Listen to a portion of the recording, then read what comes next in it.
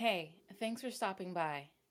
Remember to follow the Gilded Cast on Instagram, follow and listen on Apple Podcasts, Spotify, Google Podcasts, and other platforms, and don't forget to rate it and review it. This week, I want you to meet Julie Menin, candidate for District 5 of the New York City Council in 2021. Here's what we talked about. Good morning, Julie.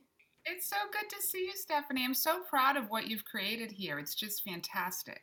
Thank you so much. It's so good to see you too. And thank you so much for taking the time away from the campaign trail to talk to me and the listeners on the Gilded Cast.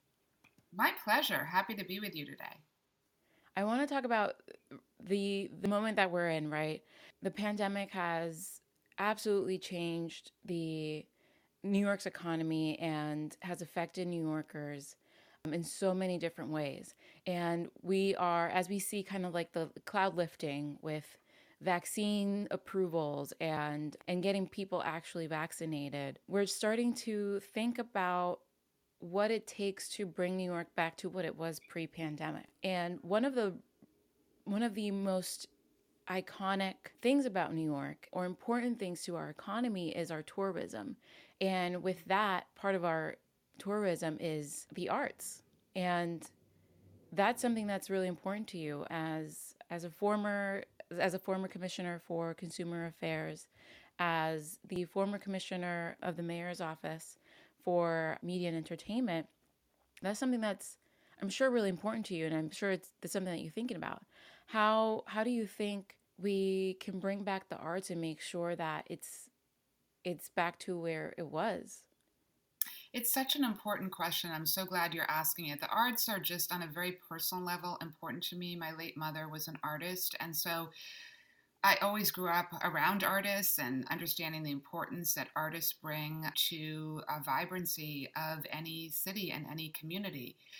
Now that we are in crisis in our city, the arts are a path forward. Right now, all of the cultural institutions, all of our creative sectors, all of our amazing artists that reside in New York City, they are really struggling. So many of them have been out of work throughout this whole pandemic, and quite frankly, the city needs to step up to support them. First of all, we need to make sure that federal grant money that actually is available for cultural institutions is going to those cultural institutions. We also need to do more to program our outdoor spaces. As a former commissioner of media and entertainment, I launched a program before COVID called Broadway in the Boroughs, where we literally brought free Broadway performances to parks all across the city. Because let's be honest, most New Yorkers cannot afford to go to Broadway, and so we needed to bring the Broadway performances to them, and we had live musicians, which was incredible. And there were so many children there, and it was just a wonderful experience. But we should be doing that now in our open spaces. We have one of the highest retail vacancy rates the city has ever seen. Let's program those spaces with cultural uses. So there's so much the city can do, and the arts are absolutely critical to our comeback. You mentioned Broadway, and your old office for media and entertainment was right in the middle of all of it. How do you think back to that space? How do you think back to Times Square, to Broadway? How do you think back to how it made you feel going to work there every day, constantly reminded of the importance of the arts? The Mayor's Office of Media and Entertainment, as you point out, is in Midtown and specifically located in the Ed Sullivan Theater. But walking into that space every day was really terrific. And also just seeing the lines that would form outside the block to go attend the late show, it really made you feel like you're part of one of the many things that make our city the greatest in the world, which is our arts and entertainment. And I was so honored to be commissioner and really presiding over a historic time for that agency.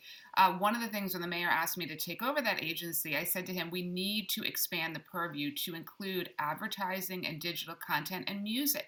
Because shockingly, no city agency had music in their purview before. And that just makes absolutely no sense at all. If you think of all the record labels that are here, all the cultural venues, all the musicians, who's All the representing them? genres, all the genres that were created here in New York. Exactly, 100%. And so we're really celebrating that. We did Music History Month. We did a whole program with Spotify to help young women enter into that sector. I'm really proud of the work that we did around music, but also around film and Broadway and other areas as well. And then the other thing we did that I thought was really important is there is a tremendous amount of filming in New York City, and production was at an all-time high when I was commissioner. So we needed to make sure that production is done in an environmentally sustainable way. So I launched a program called Film Green, which was the first of its kind municipal program where literally we were working with these production companies to make sure that when they are filming in New York City, they're filming green in an environmentally sustainable way. But to answer your question, I mean, walking into that office every day, it's incredible. I mean, people go into that office to receive their film permits, so you're actually having interaction on a daily basis with the different communities that that agency is serving. Great. So, Julie, around all of this music, I'm sure it's something that you still go back to. It's something that's really important to you, coming from an artistic family. What do you listen to kind of disconnect from the campaign trail a little bit and center yourself? Thank you. No, I first of all, I happen to love music and I love to dance, so I love both of them. That's great. I have to say that my soundtrack, my iPod has been completely though taken over by my almost 3-year-old daughter because what she likes to listen to now is what I listen to, and so basically she loves to listen to the Trolls soundtrack, which I do have to say, if you like JT, if you like Justin Timberlake. It's all about Justin Timberlake on the Trolls soundtrack. And then the other big, and we danced around to that, and the soundtrack is really fantastic. So I'm going to make a little plug for that. The other one that is our favorite that we listen to is Mary Poppins, is Lin Manuel Miranda's rendition and the soundtrack, and she loves that as well. So I'm having a lot of fun really seeing music through her eyes. She's almost 3 and she is, just fantastic and so much fun to be with. And she loves to dance as well. So we're two peas in a pod in that respect. That's fantastic. That's so sweet. Thank you for sharing that intimate story. So, another big thing that's going on that we don't really talk about, right? There's the pandemic. How are we going to recover? It's affecting how we live in New York. The 2021 cycle, which is extremely busy. Talking about electing 21 women in 2021. But one thing that's kind of flying under the radar is the redistricting that will come pretty much right after our 2021 elections. And it's going to affect the districts for the city council members who I've been talking to for a few months now. This is not something new to you. Yeah. You were part of the redistricting commission under the Bloomberg administration.